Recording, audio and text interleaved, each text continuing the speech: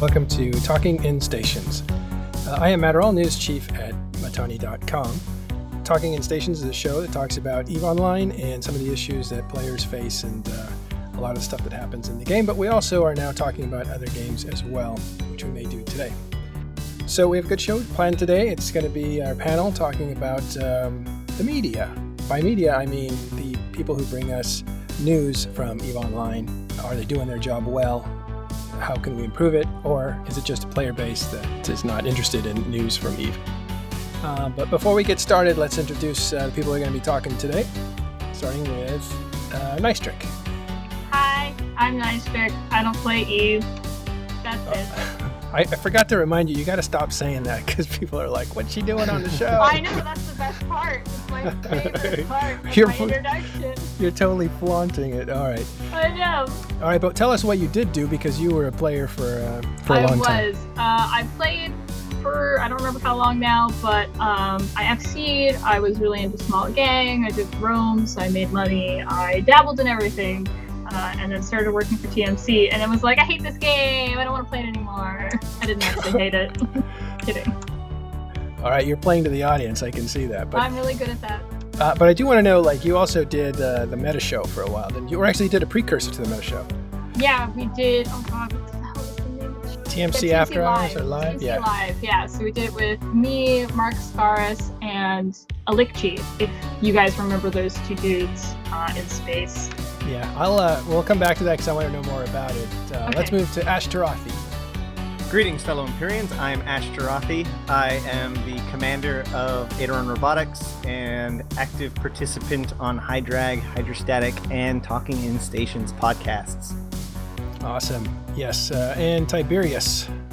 Hi, I'm Drayden. No, wait, no, I'm not. I changed you. I'm sorry. I had the wrong name up. I didn't notice that. Hey, I'm Tiberius Stargazer. I am a member of Dice Corporation along with Matterall in Northern Coalition. I am also the editor-in-chief for EVE NT. Oh, that's right. Author and editor and interviewer now. You're also seen on the 07 show, right? Yeah, whenever EVE NT does the Celebrity Clyde bit for the 07 show, I sort of present the celebrities. So I sort of summarise who they are. Oh, so you get a mix with the celebrities. Wow.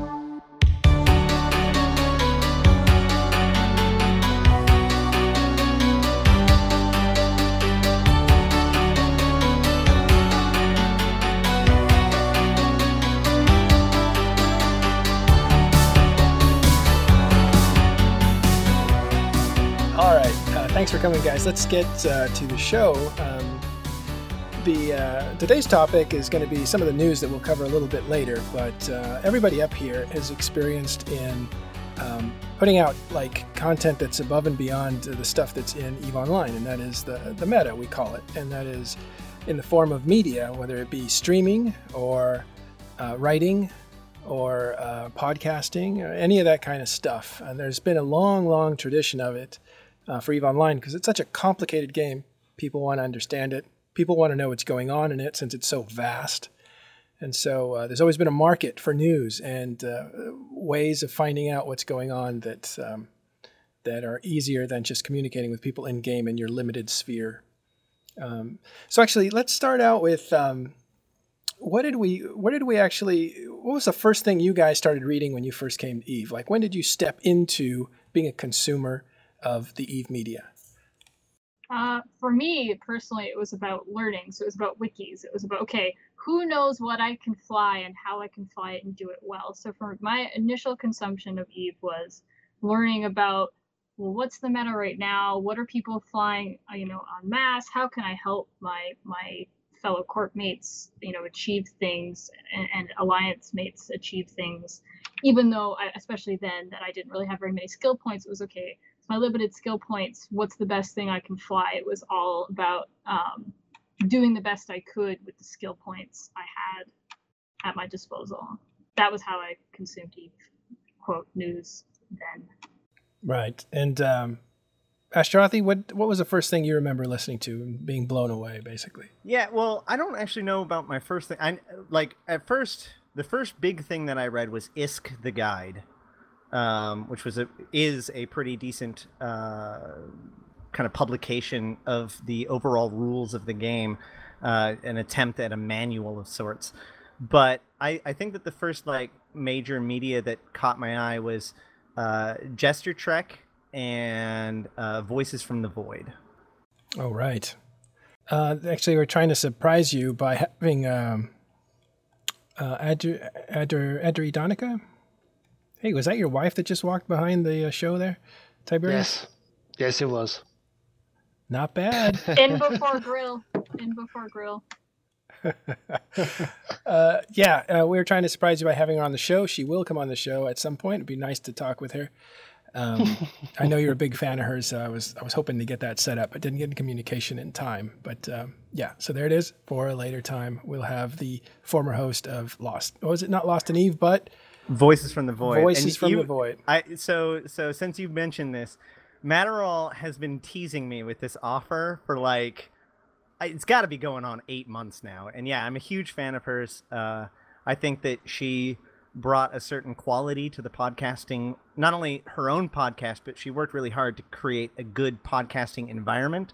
And I still say that the podcasts we have now are better for the amount of organization that she put in when she was doing her thing.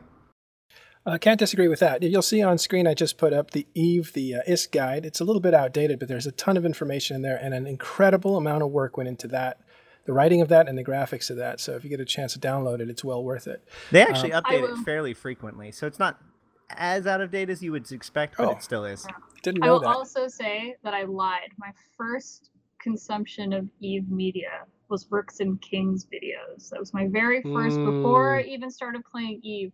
These beautiful, visually striking videos with these long, intense, player-created narratives. And I was like, holy crap, I need to play this game. Is that actually what drew you into the game? Yes, Rooks and Kings are the people to thank for my need to play this game. All right, we'll come back to that in just a second, too. But Tiberius, I want to know what you started with. Mine was a bit different, to be honest, because my first exposure of Eve was a trailer for Dust 514 for the PlayStation. So I then got into the trials, the Mordor Seasons trials and the original betas, and that exposed me to the Eve universe. And then I started reading the Chronicles and the various bits about the game, and I kind of researched it. And after about 3 months playing Dust, I was like, you know what? I'm going to make my character an Eve to support my Dust character. Ho, ho, ho. Yeah. I feel really bad. I just laughed really hard. I'm really sorry. Yeah, exactly. I'm really surprised that you didn't look at Dust and go, I don't know what this CCP people are, but I'm not going near another one of their games. No, I loved Dust. Dust was like, for me, a bit strange. I kind of liked a bit of depth to it. Like every other first-person shooter was like, there's no shame in it. There's no shame. I liked what it could have been, so I totally get it. Like, yeah, when it first came out, was the point. I was like, oh man, this game's gonna be amazing, and then no, CCP. It got CCP'd. Well, but Dust towards the end of its lifespan was really good. So good. Which is why it had to end, right? It was starting to almost be decent. Yeah, but we'll see. Right. Nova is the savior of Dust. We'll see. So okay, that's how I got into it, basically. All right, but that's how you got into Eve, or is that how you got into Eve Media? I mean, what you? It was through researching Eve through that I got into the wider media. So I started finding stories about what players have been up to and in the wider Eve universe. And I was like, hey, I could be a part of that. And I bought into the future that was Dust, being a part of that future. In the end, I just ended up being part of Eve anyway, so... All right, Ashtarothi, I'll give you a second to tell people why you're half naked on screen. I told him in the comments, but it's like it's 35 degrees Celsius, and I've got my computer right next to me, which is not a low-powered computer, and so it's gone from being a cozy furnace in the winter to the gates of hell itself during the summer. So I told them that I don't care if I'm on camera, but I'm not wearing a shirt today. So I wash my hands of any and all responsibility. You're not showing nipples, so you're fine. Actually, can I just say he's wearing a kilt? Am I allowed to say that? I am wearing a kilt. Nice. I'm a fan. JK. Well, whatever. Just don't stand up. I do want to say, when I actually started, the first stuff that I was reading was Eve Tribune, and I think it was Scrap Heap, but back then it was it Scrap Heap Challenge back then, before it was Fail Heap, or was it Fail Heap first? I forget. And I forgot about Fail Heap. One thing I did is I printed out all the chronicles, and I started reading those. And another thing I read, like the Bible, was Halada's Mining Guide. I saw Marshmallow in the chat there also mentioned it. And for me, I read that thing cover to cover because that was like a guide for industry. And when I joined this game, I was older and I had a young child. So all the time that I had was pretty much solo time. I couldn't really be part of a group effort. So mining was really kind of the thing that I could do and learn on my own. But at this time, guys in chat there, if you guys would list out the stuff that you started consuming as far as Eve Media, like what were the first things you were reading, or who were the first people that influenced you when you were trying to learn about the game, or that sort of thing? I will say it was quite a shock for me going from, Rooks and Kings and cool kind of interesting things about Eve and reading, just more factual stuff on wikis to like reading Eve Reddit, where I was like, oh my God, these people are all assholes. What the hell? Well, they weren't back then. I mean, it took a while for them to get really bad. I completely disagree with you. Oh, were they bad back then? Oh, because they were test, right? No, I'm the Eve Reddit, not test Reddit. Oh. Which was, in my opinion, comparatively tame. I mean, you and I, Matt, and Ash, are kind of desensitized to what the Eve community is actually like because we've been in it for so long. For somebody that comes in and looks at our Reddit, it's like, holy cow, what the hell is going on here? It's like... Yeah. Well, actually, and I'm in agreement with Nosy Gamer there, because I read Kirith Kadachi's work, and I also read Eon Magazine. In fact, I have all the Eon magazines, and I've been trying to talk. I've talked to the editor of Eon Magazine, and also I've talked to Manifest, CCP Manifest, about who has the rights. It's very ambiguous who actually owns the rights to those magazines right now, because I want to find a way to reproduce them and get them out to people. Kirith Kadachi is a member of Aderon Robotics, and he is our FC every Sunday. Well, maybe I should join Aderon just to hang out. Actually, one of the things we used to do is just have open fleets on Sunday, so anybody can come in. So, if you want to come and fly with us, you don't have to join Aderon if you don't want to, Matterall. Everybody else does. If you want to fly with us, you got to join us. But Matterall, you can come and tour the systems. Can I bring a date, Tiberius? You can plus one. Can I plus yes! One? All right. So the next question I wanted to get to was, what about what they were doing back then as far as podcasts and what they're doing now? Because there seems to be, and this is the reason that the topic came up in the first place, seems to be a little bit of a drought right now. It is summer, so maybe people are on vacation like I was and will go again. I'm going on vacation next week, but Nystrik is going to pick up the show.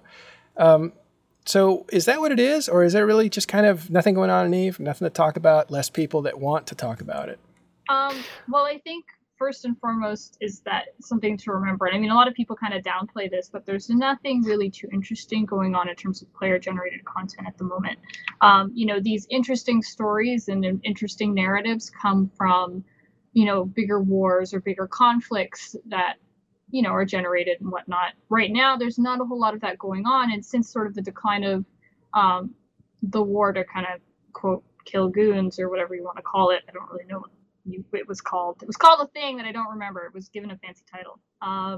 But since all that's kind of died down, a lot of the more, in my opinion, interesting narrative and news has kind of died down with it. I think it was called I the would War disagree. of Sobless Bees. That's something like that. I But- think the other thing I saw it called was the War of Sobless Aggression or something like that. I don't just know. yeah, something like that. I saw Thank what you you. did I there. couldn't remember. Yeah. I couldn't remember what it was called. So thank you. no, You know, it was called the War of Sobless Aggression or World War B, depending on who you ask. Right. Thank you. I would disagree. I think there's that, nothing Just to going on. disagree. well, I think that, No. I think that you're right. Tiberius, I disagree too. There are things happening. Like I even got agree that reports there that are there's things happening. right. Well, like Burn Jeet is supposedly happening tomorrow by Spectre Fleet, and there's various different things. At least that's what I heard. I don't know, but I think that one of the things is that we just have burnout, man. Like we had a war and the first expansion in 2 years. Like the Eve media was churning at a rate that was almost unprecedented for the first half of this year. And now it's like we're all just kind of news exhausted. I could agree with that. I don't know. I think a TMC got a... All right, go ahead, Tiberius, and I'll say something. So the main reason I agree about it is disagree with the statement that nothing's going on in Eve. There is lots of going on in Eve at the moment, but there is not a lot of people that want to write about it, except for one man, and that guy, his name is Boom Boom Knack on Skype. He runs a Game of Sov blog, and just yesterday, he posts something every 2 or 3 days on it, and he's posted things going on in Blackrise, Lone Trek, Forge, Geminate, Cloud Ring, Fade, Pureblind, Syndicate. There is stuff going on everywhere, and there's 2 whole wars currently raging in other parts of space that is not being covered by the Eve media at the moment. So then I guess the question becomes then, because I agree with you that there's always stuff going on, even if it's things that quote bigger media aren't picking up on. So then what is it about these sort of smaller wars that people don't care about? Is it the alliances that people are like, oh, it's just them, no one really cares? Or is it that nothing really super interesting is happening? No one's losing big numbers, no one's like, what's going on there? But it's not uninteresting stuff, because when To you. I do, well, true, but when I get in there and I start scratching the surface a little bit, there's local regional conflicts, there's local regional dramas and the things. The only difference is that these are within small groups where they don't have necessarily somebody that wants to go out and beat the drum and say, hey, this is the things we were doing. And look at the amazing stuff we're doing. Look at this drama we had, and this guy backstabbed this guy, and this person broke this treaty, and these guys are invading our space, and we're invading their space. There's nobody talking about. There's nobody there to just write that. Well, And hold on. that's the problem. Let me hypothesize for a second, because that's very interesting. There's plenty of things going on, but what I think that we have is an absence of narratives, right? Like you That's can have a what I was saying. war without having a message behind that war. And I think that this may be one of the big downsides of the new SOV system. I know that a lot of people like to complain about the SOV system here or there, but here's the thing. The SOV system as we currently have it, or the SOV system that we had before, favored strong allies, favored big fleets, favored being big and strong and scary and bolstery. And therefore you got that kind of voice. You had these people that were, all over the top and had plenty to say. And now the new SOV actually encourages smaller groups to almost lay low in hopes that people won't, outsiders won't come and just fuck up what they already got going on. And so it's possible that you're not seeing as much news about these groups because they don't want to broadcast their message. They don't want to be out there in the news, because that could actually be detrimental to some of these organizations. Well, I have to agree with that. Before this show, I talked to Naiden and Tiberius, and we sat there for a couple hours just recording. 3 media guys 15 talking. minutes, right? Yeah, 15 minutes turned into 2 hours, 15 minutes. Sorry, Naiden, because it's probably way past his bedtime. But in talking about that, we ended up, and I lost my point, so I'll just have to edit this part out. I do want to say thanks, Astrosity, for articulating my point better than I could. But it's totally true, because there is this thing called like the Tau War in the South. Nobody knows about that. I don't know about that. The only reason I know about that is because one person's written on the blog. Why are you writing about it? I will say, Well, that's it. I will say that I find, like, when I right now, which is the big difference from then, is that right now when I want to know what's happening in EVE and what's kind of more interesting in EVE, I don't necessarily turn to the bigger media places. I look to smaller kind of blogs or podcasts that are actually talking about smaller gang things, because for me personally, that's what I'm interested in. But when it comes to larger media, they care about large sweeping narratives, you know, them versus us, bad guy versus good guy, all that stuff. And someone in chat made the comment of, I think people are still kind of living off the Gurgoons thing. And I think that that's true, especially when I look at the general comments just kind of everywhere, especially on Reddit and even still on EVE forums, just of people being like, haha, Goons is dead still. We did it, guys. And I'm like, okay. Yeah, you did it in May. Yeah, we know you did it. We're getting near August. Yeah. What else can we do?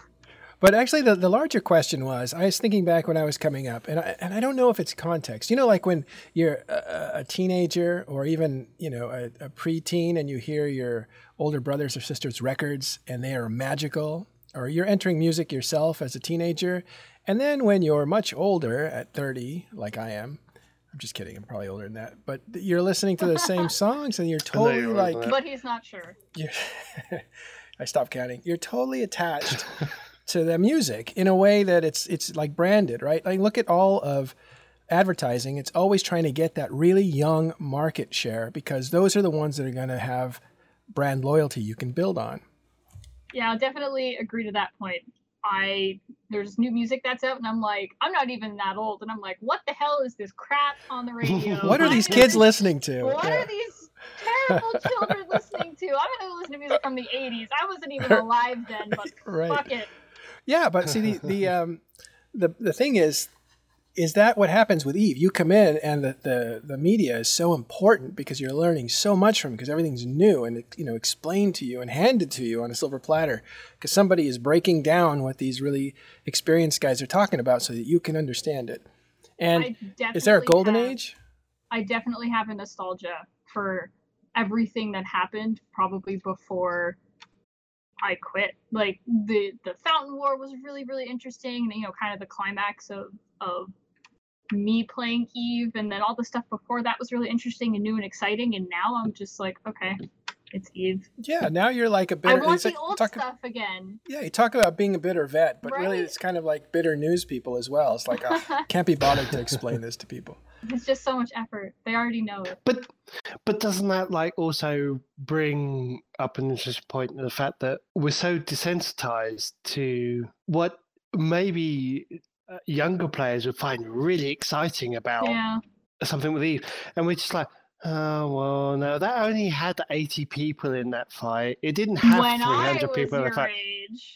Yeah, there's also the additional problem that there's a lot of things about EVE, especially when it comes to like events, in which they sound really cool, but the practice of experiencing them is not necessarily that cool. And not even live events. BTAC-R is another great example. Like, EVE is just full of these things that, like, reading about them is way cooler than actually doing them. And so what ends up happening is that the, you know, people that come in after the fact, I hear about the live events from you know, the beginning of EVE, and I'm like, wow, I would have given anything to be part of those, you know, be part of history. And then I realize I've been part of live events in lately, and it hasn't, you know, they're usually kind of bungly and, you know, quirky, just like everything else CCP does. And it's just well, right. It goes back to the idea of, you know, we talked about, I think it was last week or the week before, player retention. We were talking about people read these amazing articles that make it to, you know, magazines and newspapers, and they're like, wow, that sounds so cool, I'm going to give this game a try. And then they do, and they get into fights like BTAC-R, and they're like, fuck tie-dye, well, so boring, I can't do anything, and they quit. Before there was tie-dye, and I'm not saying tie-dye is good, because I actually don't think it is, and I'll explain that in an upcoming article. But the thing of it was, before all that, you had basically your computer would just fry up and you'd lock for an hour, and you didn't know if you were in or out of the game itself.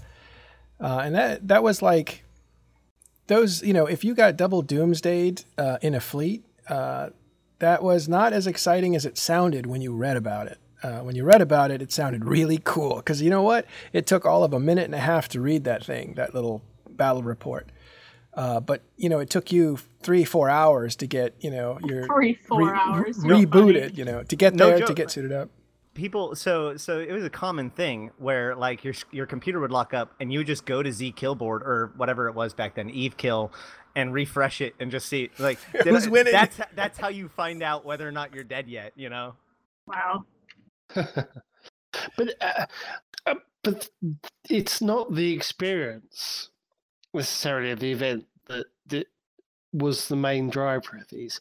It was always the narrative of it. It was always the reason people were doing this thing in the first place. Yeah, but we say that. But what, we see the numbers as well. A lot of people aren't reading.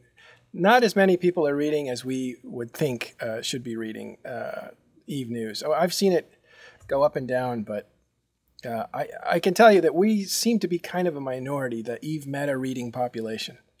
Right. Well, that goes back to the idea that I was talking about before, which is that when big, interesting things, large sweeping narratives are going on, people outside of Eve or people that are not as interested in Eve are actually reading what's happening so that they don't necessarily have to participate, or they find eventually that they are drawn to one side of the narrative and do start participating. But once that narrative is sort of over, they kind of just lull off.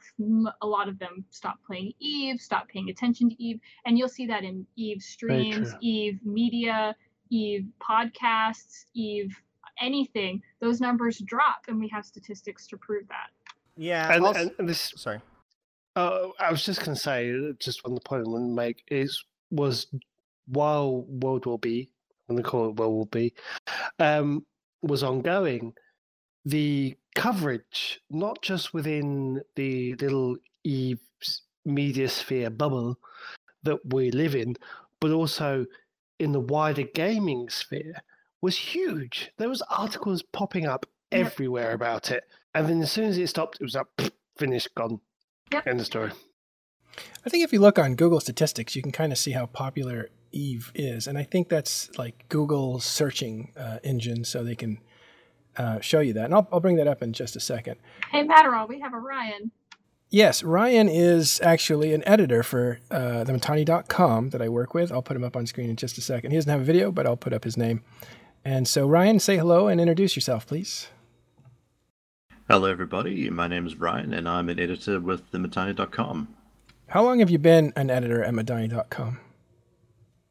Pretty much for most of the site's lifespan. I got on board when the site started in Q4 2012, and apart from one stretch around 2014, I've spent most of that time in editorial. And of all of us, because I'm in the editing team as well, as the news director for Eve, you were really the longest standing guy, right? I'm sure that there have been people working behind the scenes on on the platform and other things that have been there longer, and certainly Mittens has. But I think I'm probably one of the oldest people on the Word side that is still around. Yeah, I can't think of anyone older than Ryan that is still an editor. Like, I can think of a few people that have left, and they almost rivaled Ryan's sort of stay, but when I think of like our editorial team, Ryan is the name that stands out. Is that right? That's good. Ash Sarathi and Nystrik, you guys were both writers at one point for TMC? That's correct. So the whole thing that got me started, going back to what I said earlier, Jester's Trek, I wanted to start writing, but the Eve media, I felt like the winners of the Eve media had already been selected at that point, and that there was no way I was going to beat Jester. So the best thing I could do is try to become the Jester for something else. And so I chose MechWarrior Online and started writing there, and started getting to know the guy that was running the MechWarrior Online subreddit at the time, who happened to be a writer for themittani.com. And so he's like, you should totally just come write for us. So that's how Like, I tried to leave the Eve world in order to write, and then it just sucked me right back in, and I've been writing about Eve ever since. Oh my goodness, it's actually funny because MechWarrior Online is how I got into TMC, and it's the desk that I took care of in the early days. That's funny. Are Are you the person that I talked to on Reddit? Probably not, because I don't really use Reddit, but Okay. you probably would have interacted with me at TMC. I'm sure.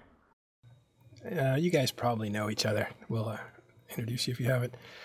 All right. So Ryan, the topic is the news and how it's changed over the years. Do you want to talk about the early days? What was some of the stuff you were reading? Well, actually, you came in not through Eve. You came in directly to TMC. Is that right? Yes. Well, what happened is that I was playing MechWarrior Online, and I saw Mittani in a game, and I decided, you know what? I think I might like to play robots with someone who is space famous. And we got to talking about, what does everybody do? Because there's only so much that you can go, okay, Prime is Alpha, all engage Alpha. There's a lot of dead space while you move your robots into position. And I said that I had just left a games journalism position.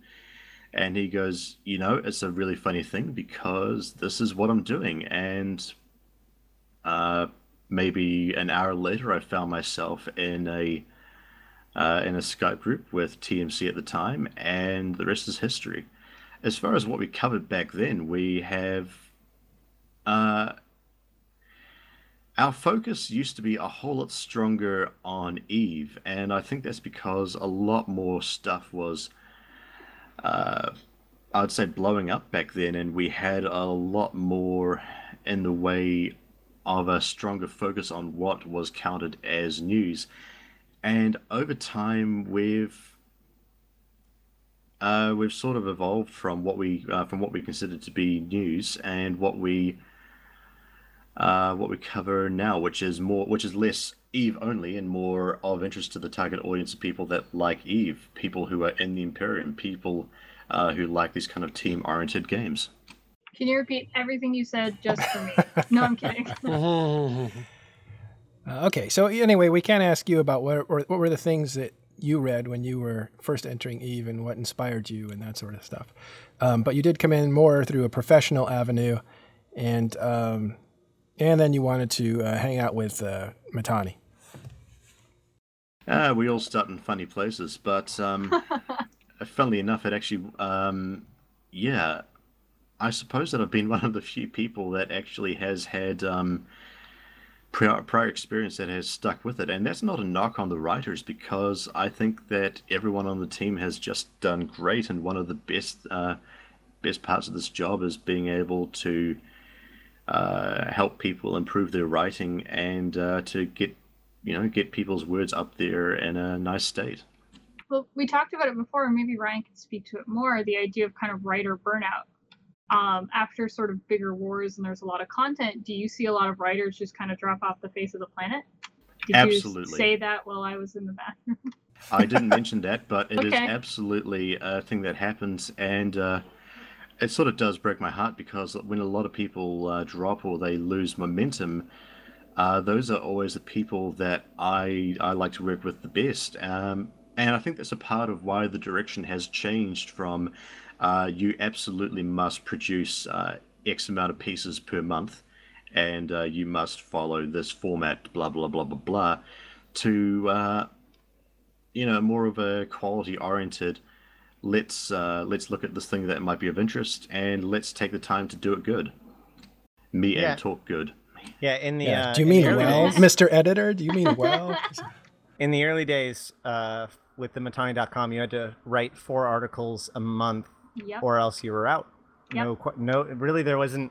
There was. I mean, yeah, there was definitely a strong expectation for content, and one of the things that everybody learned was that when you do that, you go from maybe writers that take pauses to writers that just burn out completely, which is ultimately why I left the Mittani originally, was because my life hit a point where I couldn't hit the 4 quota. Yeah, it was more than just 4. It was, your numbers had to be fairly good. There was incentives for writing well, which, I mean, I don't know if there still are, and I mean, there's no negative side with for incentives for writing good articles that get good numbers and good feedback, but it's a lot of strain as a writer to sit there and try to pump out these good articles all the time and to have a quota that you have to meet. It can get really stressful. Well, I think the management changed. Maybe Ryan can speak to that, but the whole style changed, and that was a personality that was, well, let's just say that was Mittens running the show. There was very much a quota. There's very much do or die, and you want to be part of this group, be part of this group mentality. Well, I think it's really important because it sounds like we're saying that as a negative thing. That tactic was the tactic that was needed at that time. Yep. For those of people who don't know, before the Mittani.com, there was Eve News 24, and present company excluded. Back then, Eve News 24 was god awful. It was terrible. Yeah. Everybody called it the Fox News of Eve, and I think that so when the Mittani.com happened, they basically were saying, we're going to prove that Eve Media can be of a high quality. And then what was good about that was that Eve News 24, instead of just rolling over and accepting it, they kind of did for a little bit, but eventually they nutted up and they improved their quality. And I think that the quality of discourse across the entire game's atmosphere. And then, of course, Crossing Zebras stepped in and thought that they could do something cool. Well, actually, management had changed at EN24 from Riverini, who was running it, to he stepped back and just did the technical part, and he allowed Bobman to take it over with certain conditions of you would get so much of a quota. In other words, like you can have the image of Eve News 24 and you can shape it any way you want as long as you make this quota of hits. And Bobman went ahead and did that, and he started really shaping it towards CCP, who he's a big fan of. He's now on CSM, by the way, to make it a lot more friendly towards the game, and also took a lot of the sharp elbows out of it, because Riverini used to accept anything that was fresh, and so you'd get a lot of stuff that was inaccurate, because you'd get trolled a lot. So you didn't know if it was trustworthy news or not. I will say I definitely enjoyed kind of seeing what Bobman did with the site, because he's a fantastic writer, despite and speaker.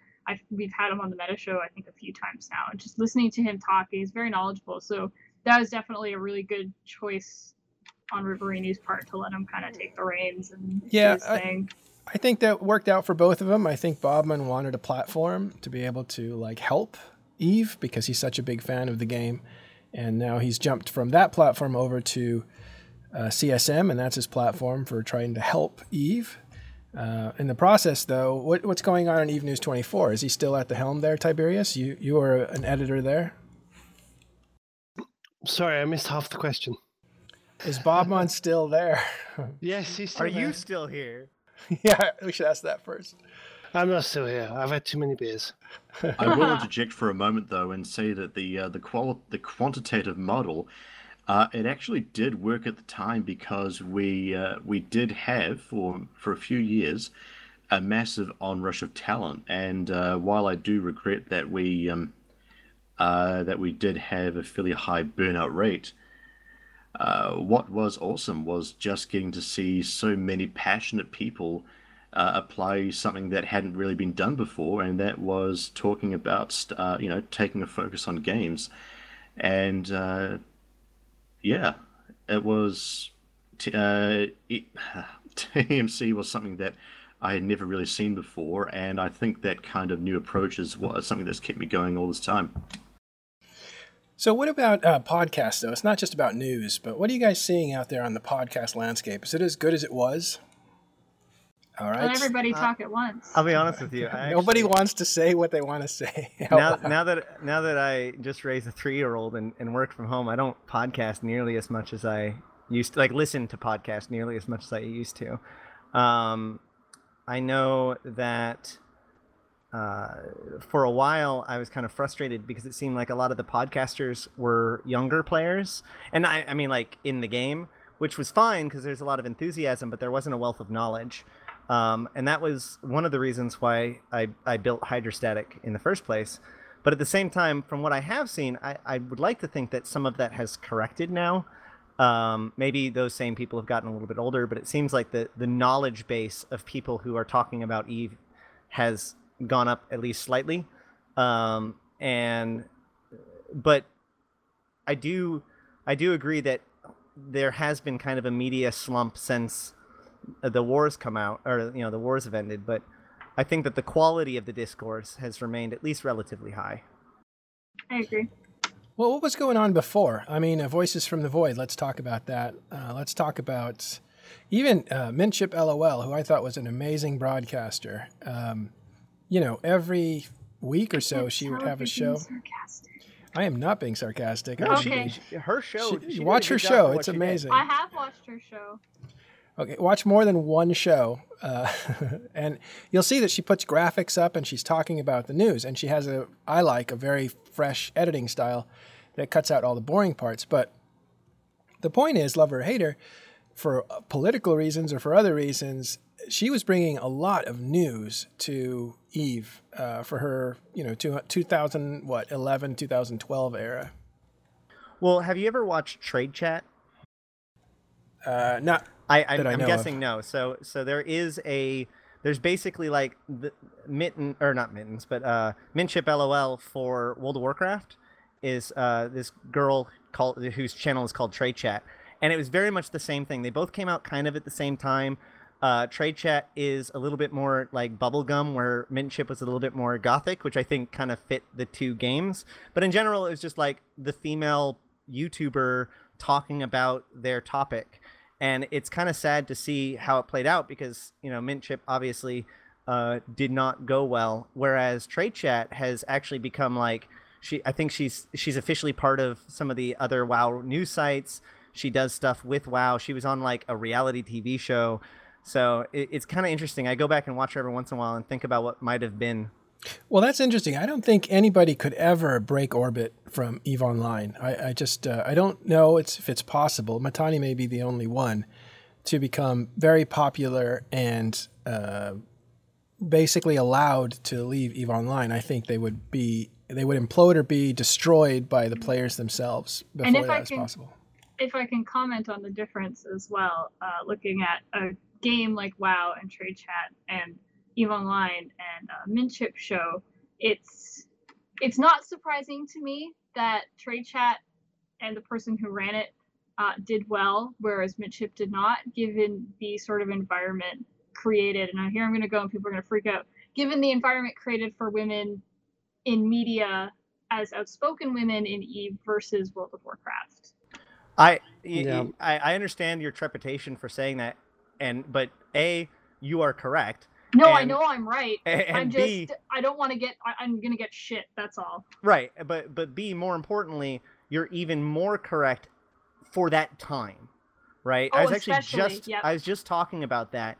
Like, people forget that as little as 5 years ago, a female gamer was looked down upon across pretty much all of gaming space.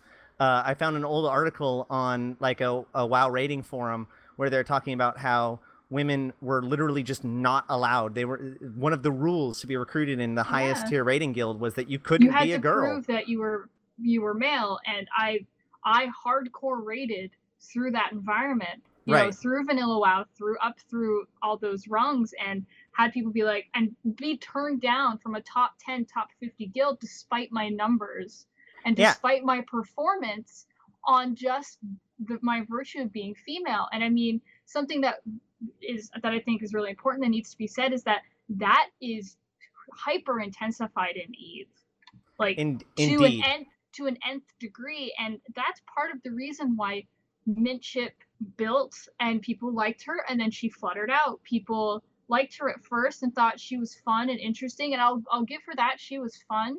I had problems with the it's just a thing for me. Like, I had problems with her kind of airhead, like, LOL, I'm kind of acting like an idiot. And I was like, but you're smart. Why are you doing that to yourself?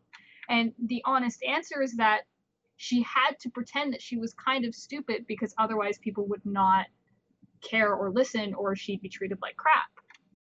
So, I said, we were just talking about this the other day. Sorry, one more thing. There's a post on the Matani.com from 2012 that really drove this home, and it's interesting because it's actually written by Scion. I just linked it to you, Matterall. but it was about how one of the commanders of Goonswarm literally had to like have her friend take pictures of her so that everyone else would think that she looked a different way or whatever, so that way she could gain credibility within the organization. She was an FC and continues to be an FC. I think she is a fantastic FC, by the way, like a fantastic, smart leader and FC. Yeah, so Scion wrote that article, by the way. It was absolutely 1,000% compounded by the fact that, you know, in EVE, we feel a little bit more justified in being cruel to one another. And therefore, I think that animosity or that distrust of female gamers as being kind of more naive or maybe parasitical, combined with the ability to be just a jerk to one another in EVE, create an incredibly caustic environment for females in gaming. And actually, it's one of the reasons why Eridanika quit, the person who ran Voices for the Void. It's the reason a lot of women end up quitting EVE. Well, that was all about the same time, and I want to point out, if you look on the screen there's a trend line for EVE Online. And the era that we're talking about really is right about, I guess it was on the way down already as far as like popularity and stuff, but I'm thinking it was still, pretty much like the interest is according to Google Trends here, it was about double what it is now. So I don't know if that correlates with anything about the gender question, but it does about how many different people were actually broadcasting at the time. So anyway, I want to show a different stat. If you look here, this is EVE Online. I'm going to put in MMOs. MMOs have also had a downtrend quite a bit. Yeah, look at how well they correlate. Yeah.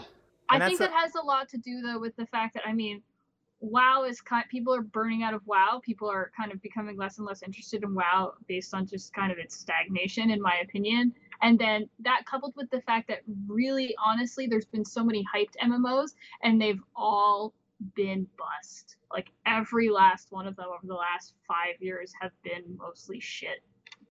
Yeah. Well, the biggest problem is that the gaming industry saw World of Warcraft and how successful it was, and they thought, well, if I could make a game with 12 million people that pay me $15 a month, then it doesn't matter how much it costs, right? Like if you could make the next WoW, it didn't matter. Totally. Yeah. You just throw whatever you have at it and you do it. And that's what everyone tried to do. Exactly. Yeah. We had Knights of the Old Republic, we have Aeon, we have all of these great games that were pretty good games. Star Trek Online. Yeah. But there was no way that with the budget, especially especially Star Wars Online, there's just no way that game was going to live up to what it needed to be in order to be successful. And especially now, if you look at like what EVE requires just to keep itself going after 13 years in development time and development costs, it's massive in comparison. Like for a fraction of the cost that CCP spends on developing EVE and keeping that running, they've produced a mobile game, they've produced a VR game, they've produced, And part of the reason that Blizzard and World of Warcraft have been so successful is that Blizzard has not tried yes, they've definitely ridden the WoW hype train, then they will keep riding it until it burns and dies, but they've also tried to branch out. Overwatch is a huge success, Heroes of the Storm is fantastic, they've branched out, I almost said Star Wars. StarCraft is not as great as it used to be, but in its heyday was huge. And still, it's in my opinion, still is huge. And they've not stuck to the one thing and the one way of making money. And I think that's one thing that CCP has in common with Blizzard. It's okay, this EVE thing is great, but one day it's gonna die. So what else can we make so that we don't die with it? And that's other companies haven't done the same thing. Just to address one comment on that in the Twitch chat on that vein is like somebody's got Scrappy Joel who said they produced a vampire MMO ? Yeah, yes. We all know World of Darkness didn't do what it was meant to. It ended up being in development hell. But Paradox Interactive, who made Crusader Kings and Stellaris, have bought the rights for that. So oh really? Yep. Yeah. So, exciting. So World of Darkness may be something after all. exactly. There were a lot of That's jokes exciting. going around about a Crusader Kings branch where you play as a vampire count or something. As far as I know, there have been no actual announcements that Paradox intends to create a video game with the license, but that doesn't mean necessarily that there's nothing going on. And Correct. speaking of MMOs, Matterall, myself, and Scion this morning while we were having a little meeting, we were talking about how just because MMO search volume is down, that doesn't mean that people aren't playing MMOs. Because if you look at MOBAs, if you look at these free-to-play action games, by definition, these two are MMOs. It's just the way that they're monetized is different. It's changing. And you'll notice that a lot of traditional-ish MMORPGs have gone free-to-play within a year of their launch. Well, the next part I'll put into this chart is virtual worlds. Let's see if I can find that. There we go. Okay, that's not the one I was looking for, but virtual worlds also has kind of a decline. And that's To be fair, mean, though, I but- don't think that I've ever heard anybody saying, "Do you know what I want to play today? I want to play a virtual world." I mean, that is a really good point, in that I think a lot of attitudes about games have changed a lot since EVE came out. You know, in the last sort of 15, 20 years or so, just the very basics of how games were and how games behave have changed massively. Like I remember the first sort of initial shooters and things like that being Doom, being really, really difficult, particularly when you get to the last level and, you know, you've managed to get through everything and you're all good and you're fighting the last bosses and you've just managed to survive the first room of the last level. You get into the next one, you die, you lose everything, and all you got is your pistol left, and you're like, holy Christ, I can't do this. And Yeah, that I just wonder. doesn't happen now. I wonder what would happen if like World of Warcraft came out with one of their dungeons that literally took 2 to 3 hours to do just for a normal like 5-man. You know, like there has been this general march towards. I hate to say it this way because it's going to be a negative stigma to it, but easier to digest content, smaller bits, Absolutely. something that can be done in between things, especially as the gaming, people age up. You know, like the people who've been playing World of Warcraft forever are now 10 years older than they were. You know, they're no longer in college; they're now parents, just like in EVE, right? So Yeah, the absolutely. people who were the people that made everything happen back in the day are now, 5-10 years older. And even I think even the younger kids coming into games now, and, this is just my opinion, everything's handed to kids and everything's so easy and accessible. So when they come to a game, oh, it's hard. I don't want to play it. Which is the irony of like someone like Matro and I who are in Northern Coalition, because we have like a group of people, and it's the same with Pandemic Legion and the other really established Lions Goon Swarm or whatever, have a core group of people that spend all their time generating content so that we can log in and go on a fleet and spend an hour or two in that fleet shooting some things, and then we can log off again. And that's the same with every MMO, though. Every MMO has a group of people that take it upon themselves to ensure that everybody has the information they need to do well. WoW has, or used to have, I don't know if it's the thing anymore, but the thing of the day back then was Elitist Jerks. That's where you went to know what your best in slot gear was and everything that you needed to just go in and do it. Best rotations, best builds, everything. It's the same thing with EVE and other MMOs. This is the best thing for what you are trying to accomplish. Here you go, spoon-fed to you. Yeah, Back in vanilla WoW, you didn't have that. You were on your own, figure it out for yourself, you loser, if you can't do it. And EVE was a lot of the same way too. Like we've gotten way better as a kind of just the gaming industry has gotten better at digesting game mechanics, explaining them, exploiting them, and whatnot. Where like when Apocrypha released with wormholes, it's just like, well, here's some wormholes, good luck. Like nobody knew how anything worked. They had to figure it out. nowadays, if it's not, I can't Google this and look this up and know it in 2 minutes, or it's not there in the game for me to know right away, I'm not going to do it. It's too hard. But Okay. it's not just that, though. Let's because- not get to. Go ahead and finish your point. Right. It's not. I'm not trying to say that it's people just being lazy. It's that we have gotten better at breaking down games. Right. It used to be that they could release a raid and people don't even know what the heck the mechanics are for the final boss for like 2 to 4 months until we get there. You just smash your Nowadays- face against it until Right. you figure it out. Nowadays, I can tell you what is coming out in EVE within the next 6 to 8 months because I've got data miners that as soon as something happens, even on the Chaos server, they bring it to me like, hey, by the way, here's some new files, here's some new stuff, this is where it looks like it's going. We knew how the events worked before they even were fully rendered on Sissy. Yeah. You know, there is... That's very this interesting. Go ahead and finish. Yeah, no, go for it. It's a very interesting point that it's harder to report on EVE Online. I wanted to bring it back around to EVE, but I did want to show on the graph here, and unfortunately you have to watch the show to see this. If you look at Pokemon Go compared with everything, it's a skyscraper, right? So you know what's sad? Put on like Donald Trump or like something that should be like super high, and it still dwarfs them all. yeah, so Wow. that's Pokemon's unbelievable.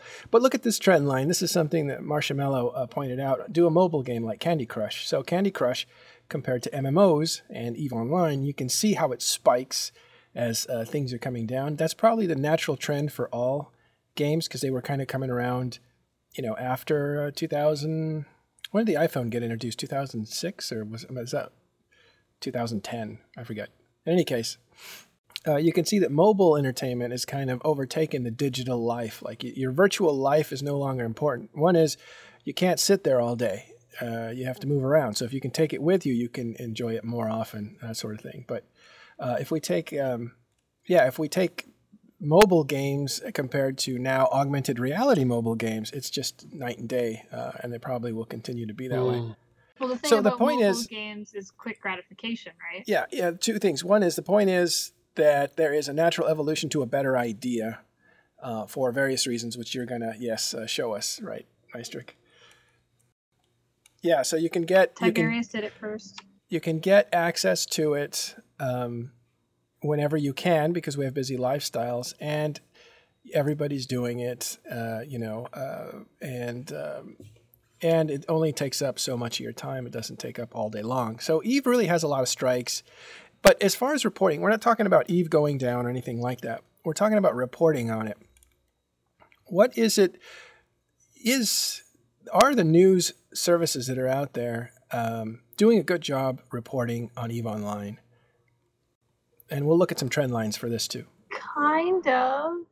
I think that one of the biggest problems with World War B, and I actually just wrote an article about this, so it'll be published, and I go a lot more into this in that article, but I think that one of the phases of World War B was kind of a galvanizing of the various news media. You could not be talking about EVE in general without people at least trying to force you into one of the two camps. Yep. And you couldn't be an EVE media, like a social area, like even Tweet Fleet, Slack, where anybody can come in and talk about anything. There was this question about whose side it was on, and that really kind of set things up where, like, now there are people that ad block or just refuse to go to the Mittani.com as if the content that's being produced is somehow less valuable, even though they want to read it, right? They want to read the article. They want to know what it has to say, but they don't want to contribute to this nebulous machine or whatever that they've speculated it for. And so what's happened is that it is legitimately harder it's become harder in the last 6 months to try to talk about EVE because everyone has kind of turned to this language of anger and war, and it is kind of exhausting. See, that's But- funny. but- I don't think that that's a trend over the last 6 months. That's been there since... Honestly, it's been there since the beginning. And Correct. here's why I think so, and here's why I say so in my own personal experience. When I first joined TMC, I had to outright refuse to write about EVE because I was not in Goons and my alliance did not like it. you can go write for TMC, but you are not allowed to say anything about Eve because goons will take it and use it to their advantage. But bearing in mind at the time we were at war with goons. So it'd be the Fountain War. You were in test, right? Yeah, I was on test side, so it was, you know, it was difficult to kind of ride that line of, you know, there were things being said in Slack that I was like, I probably shouldn't know that. But this is the key thing. This is one of the key things that make Eve very different from a lot of other games, in the fact that there is that brooding resentment. There is that brooding distrust, that hate for other people, because it drives the conflicts that happen. It's not just Eve, though. I have had to talk to writers who have come to me for other games that have said, "I'm sorry, Ryan, but my people in this new game, and I'm not naming names here, whom I was going to write about in a piece about metagames and non-Eve games, they don't like the idea of it being under the Imperium brand, or the idea that it might be used against them somehow. It is not a uniquely Eve phenomenon, and it's kind of frustrating because I really do believe that TMC editorially is neutral, despite what the general public appears to believe, and that there is a lot of potential to talk about metagame activities in other gaming spaces. Where there are people, there are stories. Well, it's funny to me because you've got people shouting at you to be neutral, and then you try as hard as you can to be neutral, and then everyone says, "Oh, where's the goon spin in this? I'm mad now. There's no goon spin." Well, no, that's not the point. And further to that point is that actually some of our writers are not from goons, so their particular viewpoint is not going to reflect a goon mentality. And I mean, that's really not the point either, is that we're trying not to reflect a goon mentality or any mentality other than just, this is what's happening, here's what we think about it. Let me be clear. I'm not saying that the Mittani hasn't been that way. I think that the Mittani.com more than anybody else has been kind of galvanized in that sense forever. I think that that's kind of part of their shtick in a little ways. And this is coming from somebody who, again, wrote for TMC as a non-goon for a while. But what I'm saying is that since World War B, there has this idea has spread across the space. It's not just the Mittani. It's that, you know, Crossing Zebras is PL. I had never heard that until World War B was started, which I think is funny because which is nonsense. Yeah, which is nonsense if you really think about it. But or like, you know, even Jester made a point asking about, because Matterall was gone for like a week, and so there wasn't that much content on TMC, and Jester just posted this question like, well, is the Mittani focusing on media still? And then like he couldn't even make a comment without people trying to say that he was being part of the war, or, you know, whatever, or trying to influence things, or being anti-goon.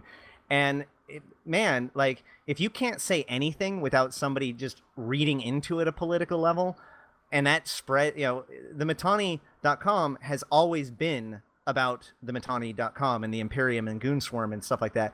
But now, literally anywhere you go, you cannot talk about these entities or about Eve in general without people assuming or reading into stuff. I was part of the Money Badger Coalition for like, what, 3 weeks? And now everything that I say is just like, oh, you're just one of those anti-goon people. But that brings up a really like fundamental issue, I think, that every Eve media outlet has, in the fact that everything is always going to be slightly biased in one way or another, because we're not going to be turning down work that's put in. I mean, certainly in my position as a senior editor for Eve News 24, you know, we're not going to turn down what people write, because it's people writing about their experiences and their enjoyment of the game. And yes, it's going to carry some bias on it. And I think the whole idea that you're going to like have somebody write an article and it's not going to be biased in some way or another, it's going to be balanced, when it's an amateur article written by somebody that doesn't do it professionally for internet fake spaceship money, is a nonsense. Well, and more to the point is that real news isn't even free of bias in any way, shape, or form. There is no such thing as an objective article. Exactly, there's not. And you know what?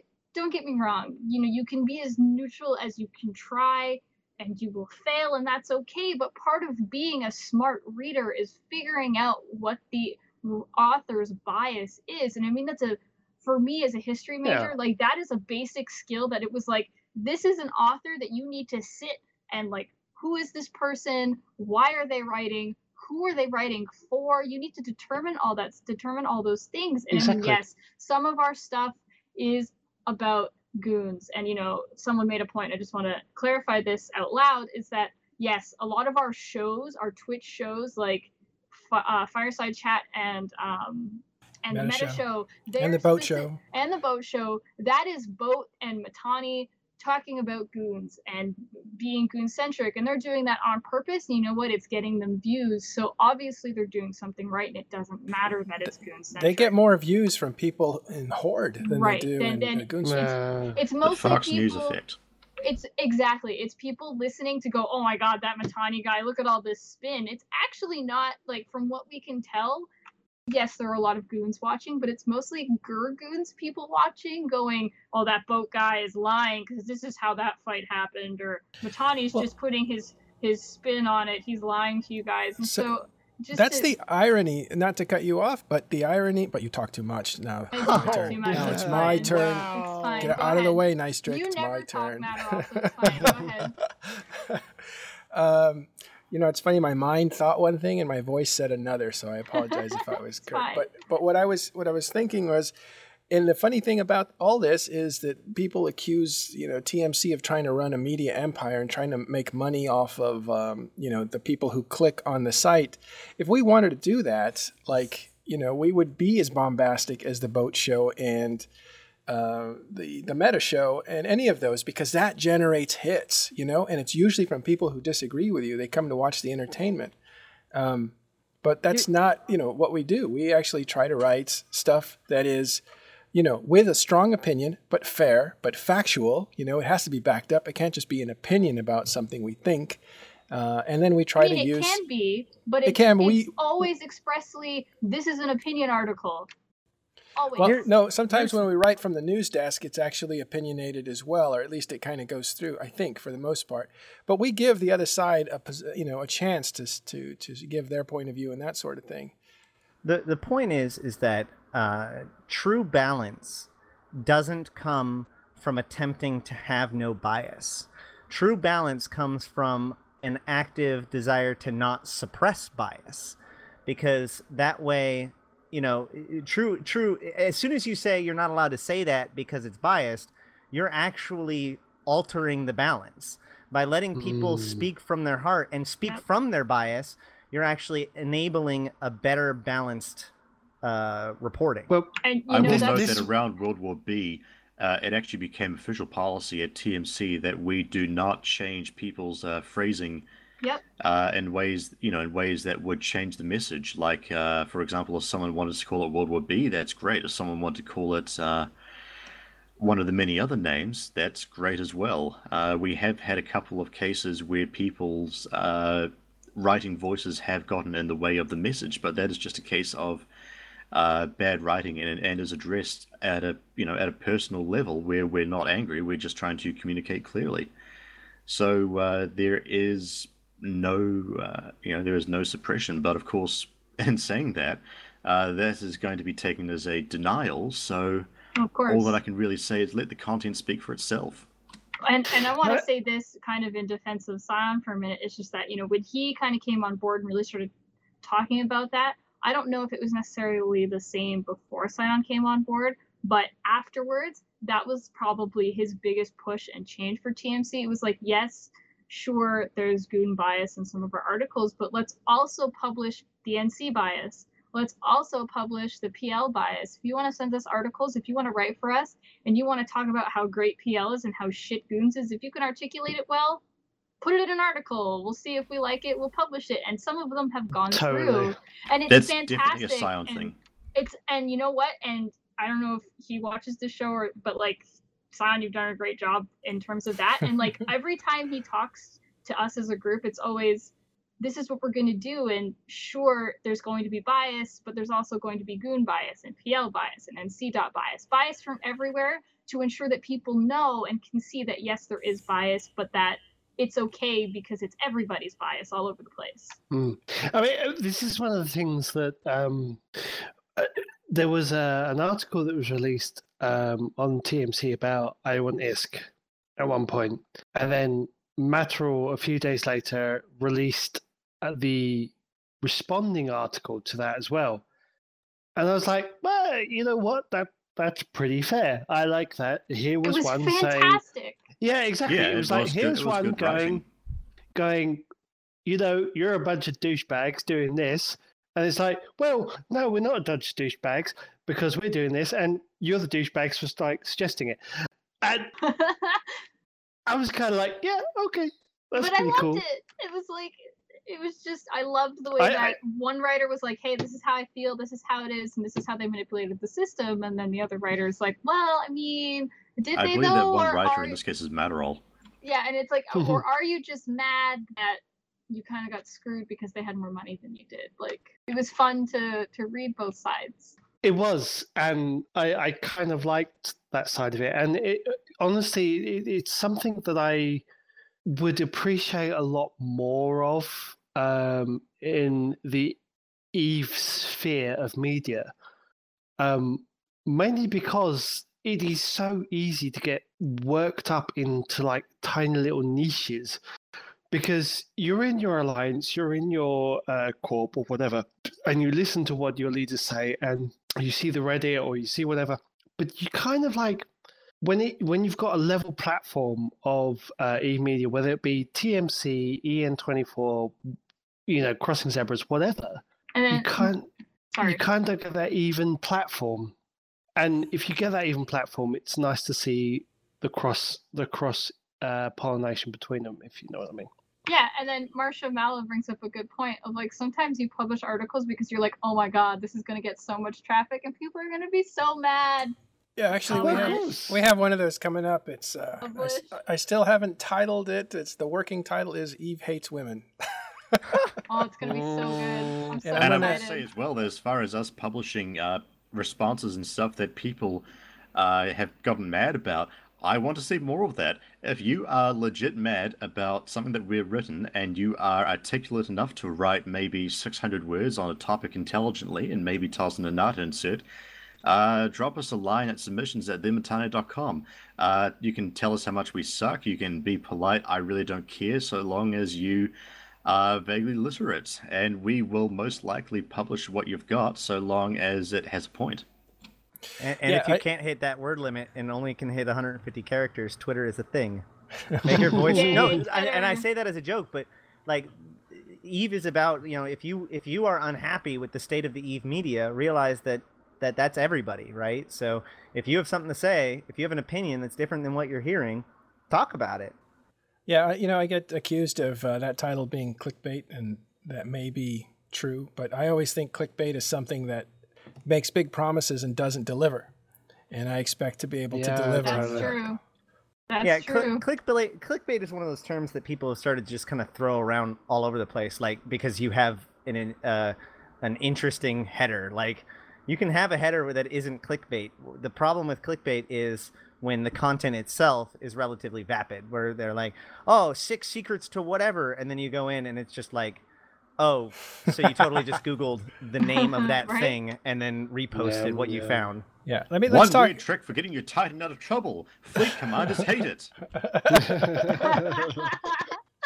I'm hanging on the edge of my seat for that article. Let's talk about this graph I put up, historical trends for the last 3 years. And I put the big 3 up, and I'm considering Crossing Zebras as part of this because they've made such big gains.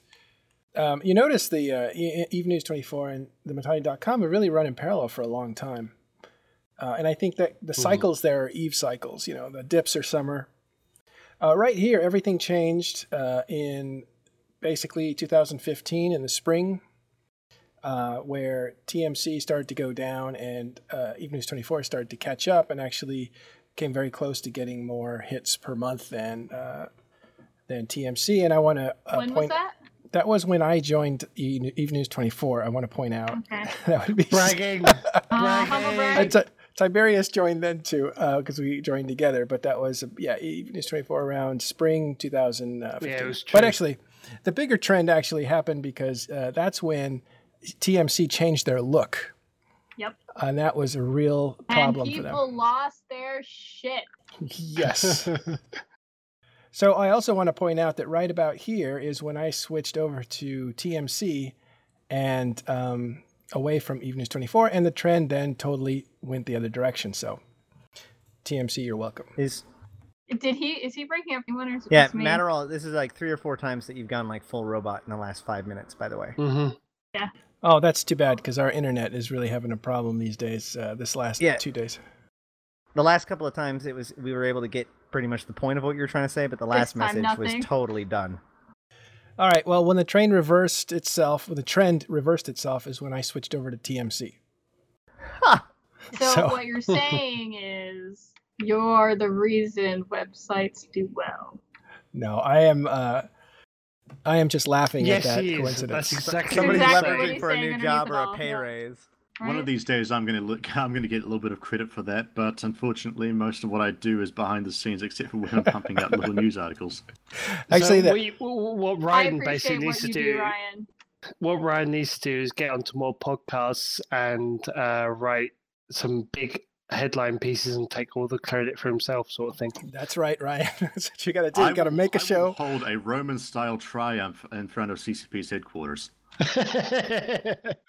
So one of the things that actually bothers me about the Mittani.com's writing versus Crossing Zebras, and I'm going to compare the two because I've written for them both, is that when I go to the Mittani.com, I cannot figure out a way to look up all of the writing of a specific person. And I think that that's actually a big thing, especially when it comes to these biases. You know, my writing is very different than a lot of other people's writing. So if you just see one of my writing out of the void, or if you only see one every once in a while, you may not get the full message of what I'm trying to build. And that's one of the things I like about Crossing Zebras, because I can go there and see, like, not only can I see all of my stuff by clicking on it, but also when you go to any of my articles, it'll show you other articles of mine. So that way we can kind of build this story together. And I do not see that being possible or nearly done as much in the Mittani. I think that's fixed itself because that was a complaint that we had for a really long time. When the team would come back to us and be like, okay, well, what do you guys want to see on the website? We'd be like, can I please search by the writer, please? And I think that's fixed at this point. Well, now, anyway, this is something that actually is on the cards for future dev plans, which unfortunately I'm unable to put a date on, but being able to promote individual writers more and being able to show off, this is one of our star writers. This is their back catalog. If you like them, you should read this. This is something that we very much want to do. And as soon as it happens, you can bet that we're going to be crowing from the rooftops about it. Yeah, and that's something that's probably coming soon. Can't make too many announcements on it. But the reason I was just joking.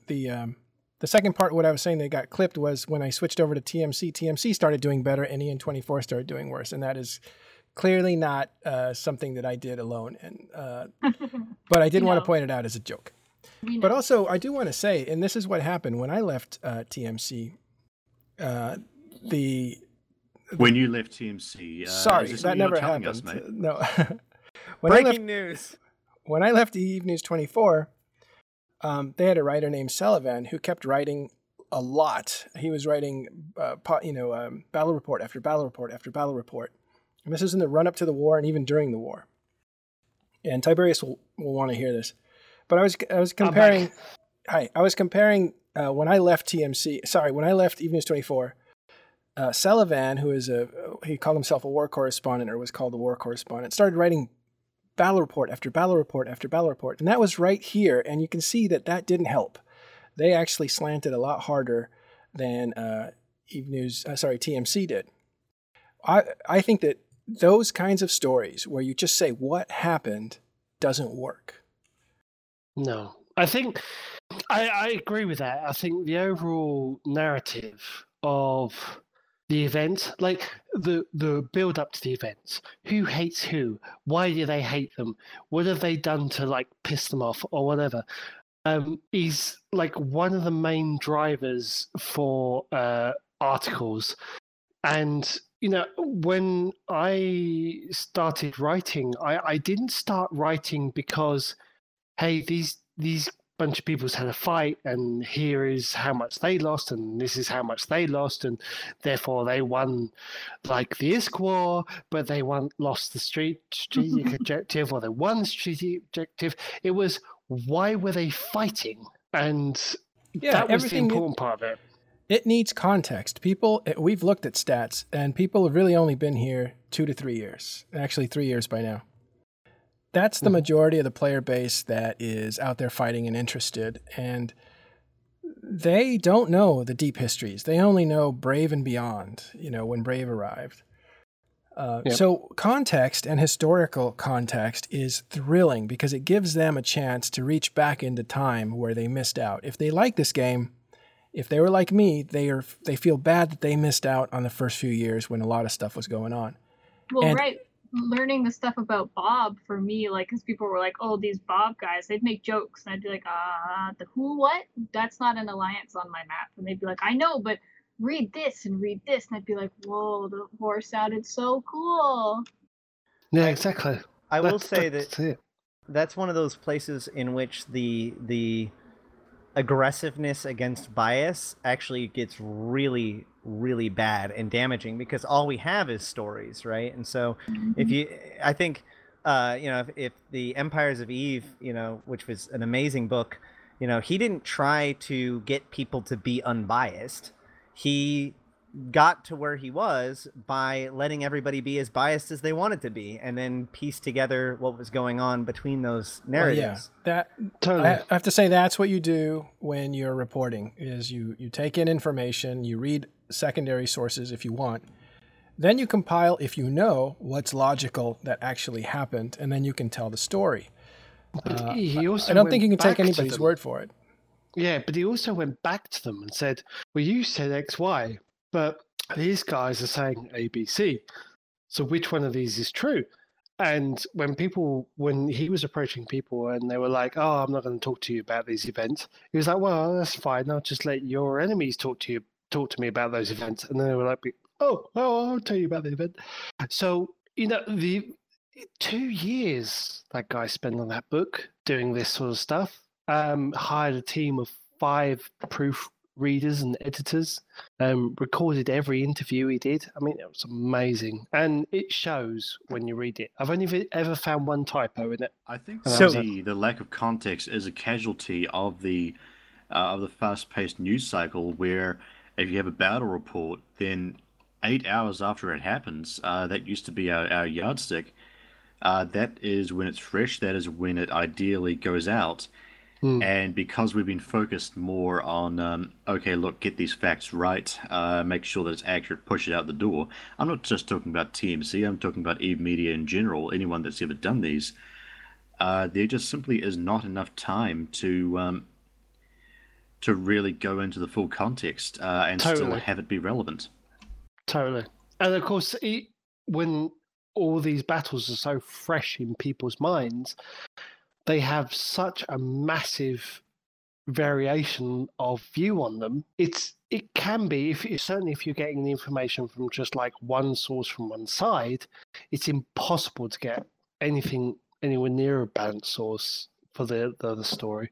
Right. I mean, we're not going to defeat bias here or anything like that, but go ahead, Ash, and then we'll move on. I was just going to say, like it's after the fact, 3 years, 10 years afterwards, 5 years afterwards, you go to somebody, they're going to be more candid about it than when it's in the moment.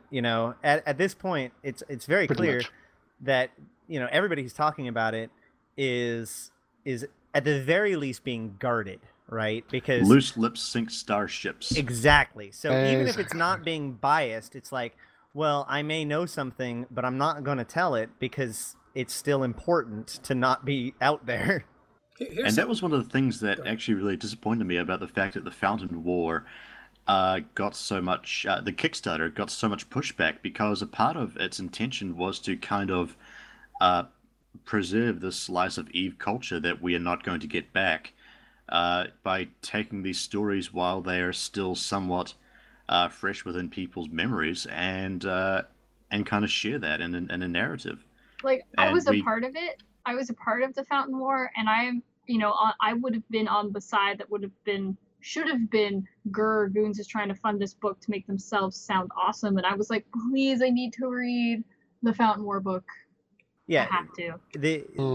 The community and the game itself is objectively worse because that didn't get made. Like, nobody should ever celebrate because a creative effort involving our cultural community is not done. Like, that should never be a cause for celebration. and how often does this even happen? Like, has anybody tried to write a book on, I don't know, Candy Crush? No, it hasn't. No, there's no Yet. precedent. Well, maybe. Not with player narratives, there's not. No, there's not. But with WoW, for example, it's easy to write a book because the history, the lore, it's already there. But with Eve, we as people, we as players, we are creating the history. We are changing the face of the game and changing the narratives. And to be able to see that in book form is just amazing. And the fact that we don't get to now because people threw a fit over nothing is really disappointing. Well, it wasn't over nothing. This is a voice check, by the way, audience. Let me know if I'm too loud or if I'm not. I want to say it wasn't really over nothing. I think the idea was, look, Matani is winning in the game, and he's winning with TMC. And this is like Eve Vegas, where TMC looked like the junior CP because they arrived at Eve Vegas with all this equipment and T-shirts, and they were like uniforms. And so the point is that people were like, this guy's winning in and out of the game, so we're going to destroy him in and out of the game. I think a lot of that animosity was, we'll fight you wherever we can. I think that's what it was.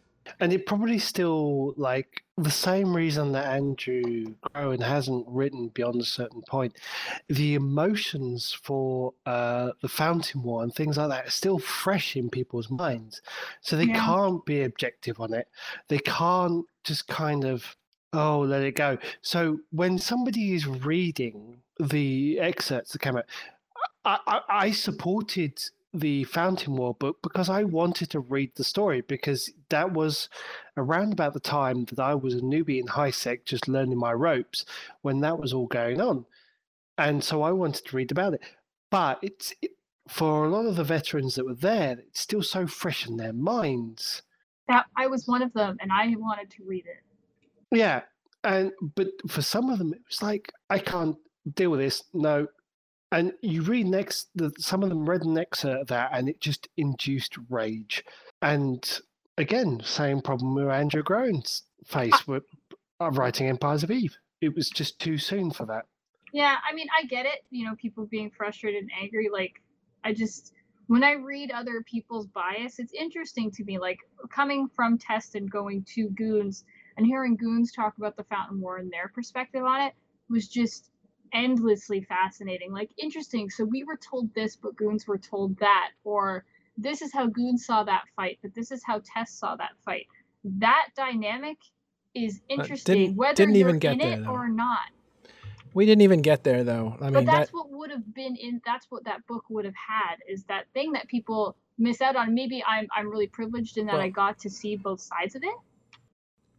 Yeah, I think you were. Not many people saw both sides of it, but that book was DOA, or was going to happen by Goons' work alone, and there were definitely enough wealthy Goons to like make that book happen, no problem.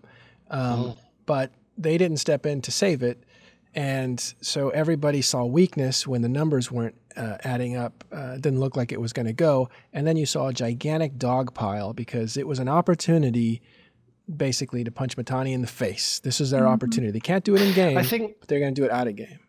I think from the very start off, it was just overly ambitious. It's like, here we go. Oh, there was another book kickstarted. It earned $100,000. We'll go for 150. Whereas if it was 50 grand, I don't know. The whole Kickstarter project from the beginning was a bit flawed, and I'll agree with that. Definitely like nothing is flawless. exactly. Well, but I mean, some things are the more marketing flawed is- than others. Yeah, the marketing itself was great, like the videos, the people get involved, everything else. But it's when people like got down to it and put their money on the table, and they were looking at this, and it was like, hang on a minute, I got to pay X amount of dollars in order to get a physical copy of the book. What the hell? I think that was like the major crash No, that I happened on the whole completely Kickstarter. agree. There were 3 pieces to that catastrophic failure, I think. The first piece came from the fact that the setup was in fact way too ambitious. It's one of those numbers that you look at it and you can't conceptualize it happening early. One of the things that they teach you when you get ready for a Kickstarter, because remember I've run 2 or 3 now, is that you want to fund within the first week or 2. So they set their ultimate goal as their first goal, and that isn't quite the way that Kickstarter works. And so they were already kind of on the wrong foot from go. The second part was that there was just all that general animosity, right? A lot of the stuff that was brought up about the book, had nothing to do with the book, had nothing to do with the writer. It was about the Mittani telling somebody, people to harass the guy into trying to kill himself. It was about the goons trying to dox people in the past. It was about how they treated people in the Fountain War. It was none of this has anything to do with whether or not they can write a book, or whether or not they deserve to create this, or whether or not the writer was a good writer.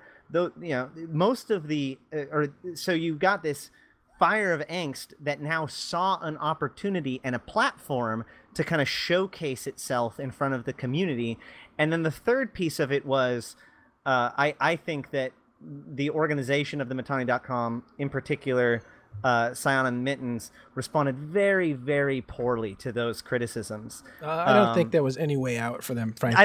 I think by that point there was probably nothing wasn't. they could say. Yeah. I think those 3 steps totally. were kind of what caused it. They didn't make it any better. Let's just say that. The Well, they only stuck their people, nuts on the table and they got chopped off. the only people that could have fixed that situation, if it was fixable, was CCP, and they did a poor job of supporting something they endorsed. Well, they literally should have. They literally should have stood behind it, but they didn't. No, They should have. It reminds me actually of Incarna, right? Because the response that we got from, in fact, actually the day after the Kickstarter went up, I tried to message the Mittani with a thing that's like, hey, you really need to be like, oops, I accidentally did an extra 0, lol, lol, lol, and just like roll with it or something like that. Do anything to get ahead of the problem. But what ended up happening was this response that was very similar to the Incarna response, the first response of Incarna, right? Incarna was released. It was kind of iffy, or it was kind of crappy. Let's just say that. The player response was negative. Then Hilmar's response was to basically be like, how dare you not support us? And then the community went ballistic. And you saw that same pattern in this. Right. Here's why CCP couldn't have stepped in. And I don't think they would have. Should they have? Maybe. They would have never. And here's a few reasons why. Number one, people were already angry at CCP for being on Goon's side, being on specifically Mittani's side, especially at this point where relations with CCP were still relatively good with TMC. So, like, doing that, and I agree with Marcia Mello here, CCP would have been burned if they'd supported that book hard. Well, maybe it was already unsolvable, the but they needed. I would agree with that.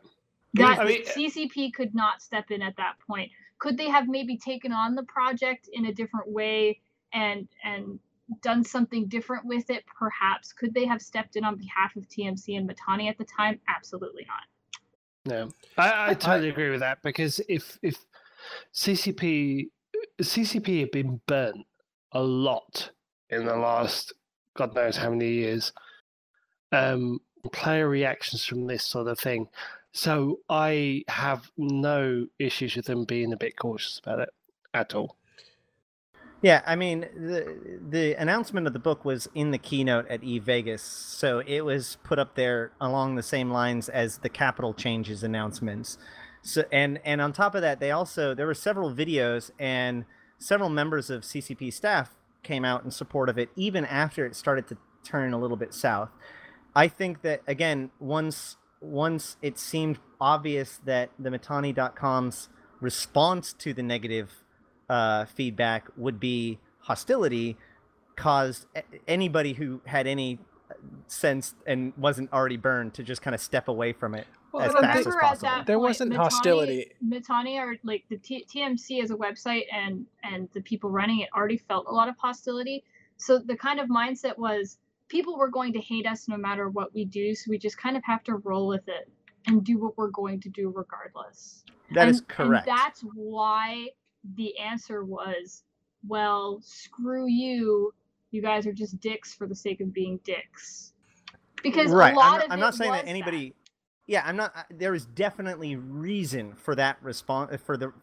Both sides were responding as were their nature. Like nobody did something that would be kind of unexpected. But the point is that that's what happens when you try this major effort that's built on good grace, or good feelings, good following, and yet you happen to have a lot of bad blood, and that all of that bad blood spilled out on both sides. I agree with all of you guys in the point of like just the nature of how the book happened was really sketch, but it was still really sad to see that it just didn't happen for the most part because people were like, fuck you, Mittani. All right, last few minutes. What about news? Like TMC has been criticized for not covering this war very well. Do you guys think it got covered well in general? I don't think it was covered well by anybody. By anybody, yeah, T. Tiberius. Honestly. I mean, because at the end of the day, all of the sites, every site, Crossing Zebras, Eve News 24, TMC, wherever you go, relies on the contributions of volunteer people who are willing to spend a bit of time to talk about their experiences in Eve. And whether that be, I was in this battle, this is like the thing that happened with my group, this is my experience, whatever. That is ultimately what it relies on. If people aren't there to write it, then it's not going to appear on the site. And I don't think there was enough people to do it. As an editor, it was just a massive struggle to get people to write things. What about Crossing Zebras, Ashtarothi? Oh, did we lose sound? Ashtarothi, if you're speaking, nothing's coming through. So maybe we'll jump to Ryan instead and get his thoughts. Yeah, I will say that what Tiberius said is absolutely true. We are a volunteer organization. I mean, I myself and Matterall, we are, we just get a Plex to keep our accounts ticking over. No one is getting rich off this. We do it for, we do it for the love, and I love what I do. And unfortunately, at the moment, we are collectively in a space where there are not enough people who are passionate about Eve, passionate about news, passionate about writing, and most importantly, have the free time to contribute. We have some great people on the roll at TMC, and for whatever reason, they're unavailable at the moment. And while that is unfortunate that we have missed some, I feel, important battles, or at least being able to take a look back at the broader picture, I have absolute faith in my people whenever I am able to review content from them, and I always look forward to being able to put stuff up on the site. Any station that's net, this Ashtarothi radio check over. Yeah, you are coming through. There you go. Yay! Hooray! Yeah, it's interesting because, as a writer, I think that one of the biggest problems that I ran into, and I saw a lot of other people run into, was that this particular war ended up being a different kind of war than anyone expected, right? I think after especially the first few clashes and the amount of money that was being poured into it, and everybody saw what was going on back when it was just SMA being picked on, kind of people geared up for this high-profile combat correspondence on Twitch and all that stuff. And ultimately, that isn't what we got, and nobody knew how to deal with that. Totally. Yeah, I'm prior military. Well, no, I agree with that.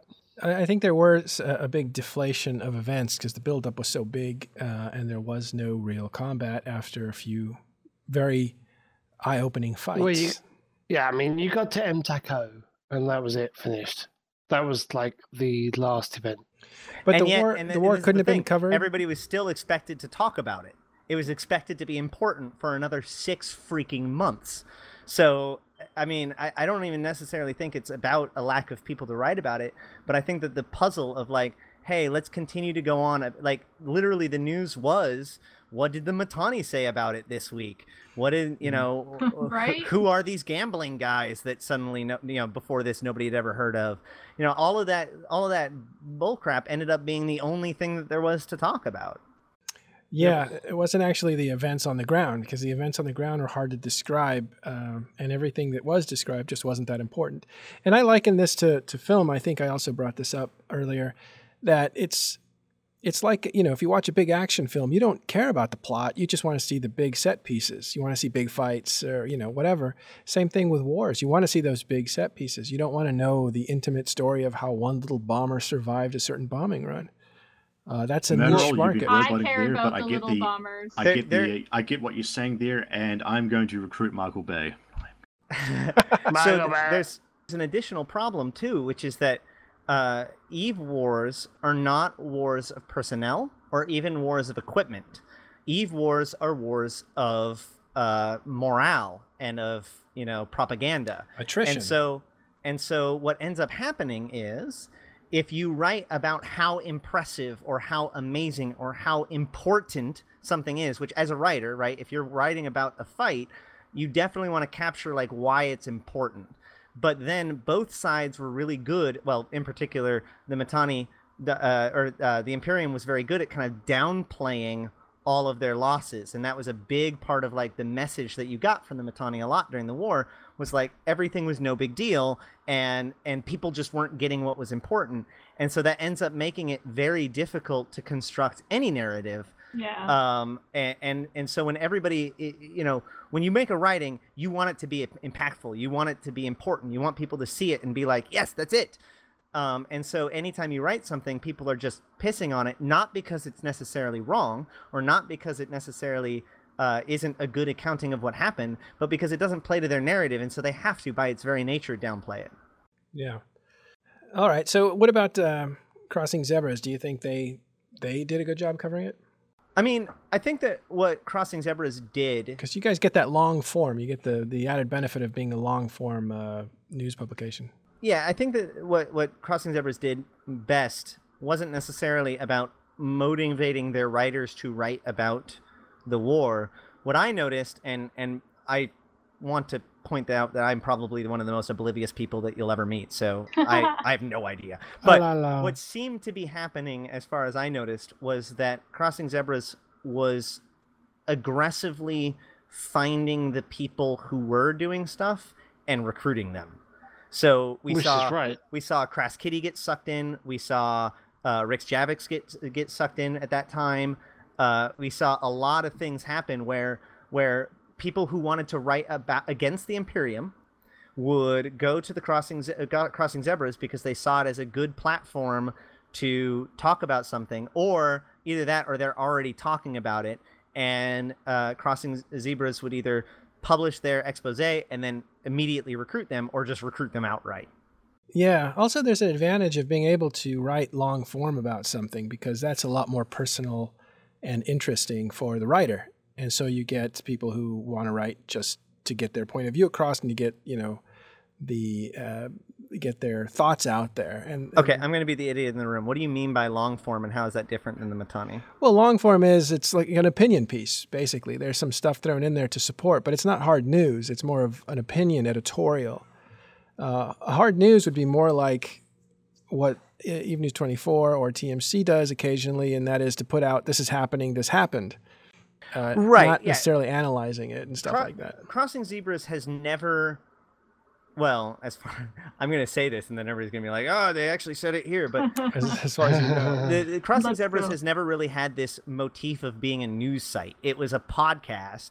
It was just a bunch of, a couple of guys who wanted to talk about Eve that just kind of recruited more people who wanted to talk about Eve. So it's always been kind of like a place for bloggers as opposed to reporters. Which matches up with what Nyden was always attest to it whenever I spoke to Nyden, is Crossing Zebras is the magazine for EVE. It's like the sort of thing where you put up an article, you go sit on the toilet for like 15 minutes and you read one of them. I don't want to know what you've been eating, Tiberius. I take an issue with that because I think Eon Magazine. Is that why everybody got mad when our stuff wasn't mobile friendly? I guess.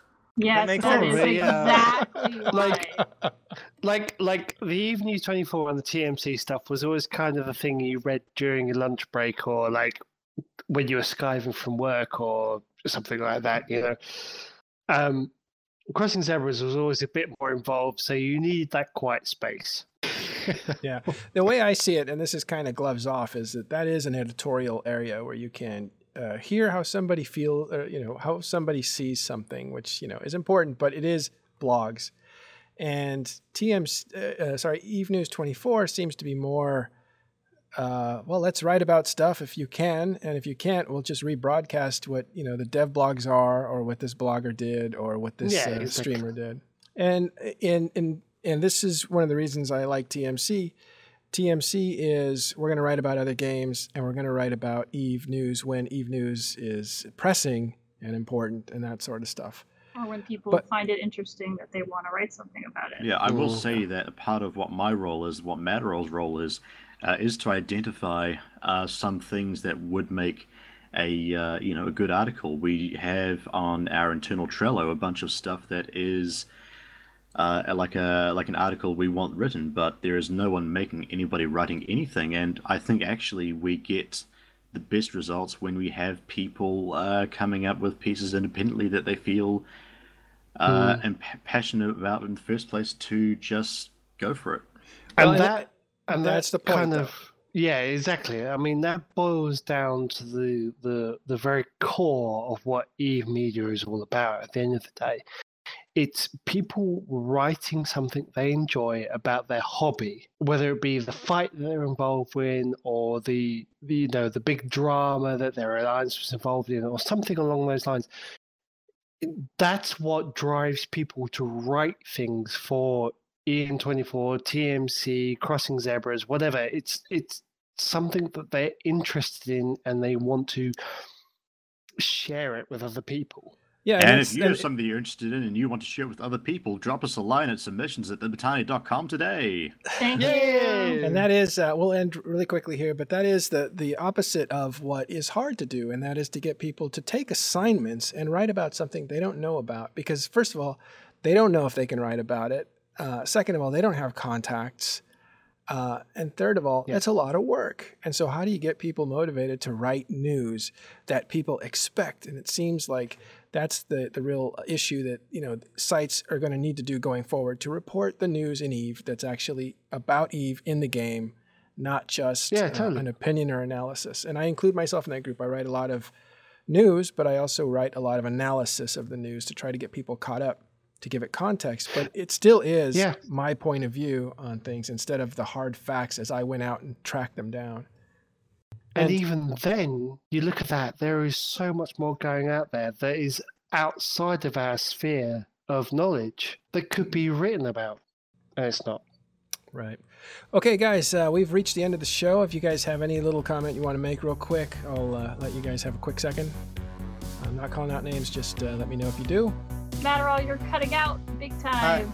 I'm actually going to use my shout-out portion to kind of make one last point, because why not? We don't have time for it. I know. Never mind. Yes. We're fine. We'll sit another time.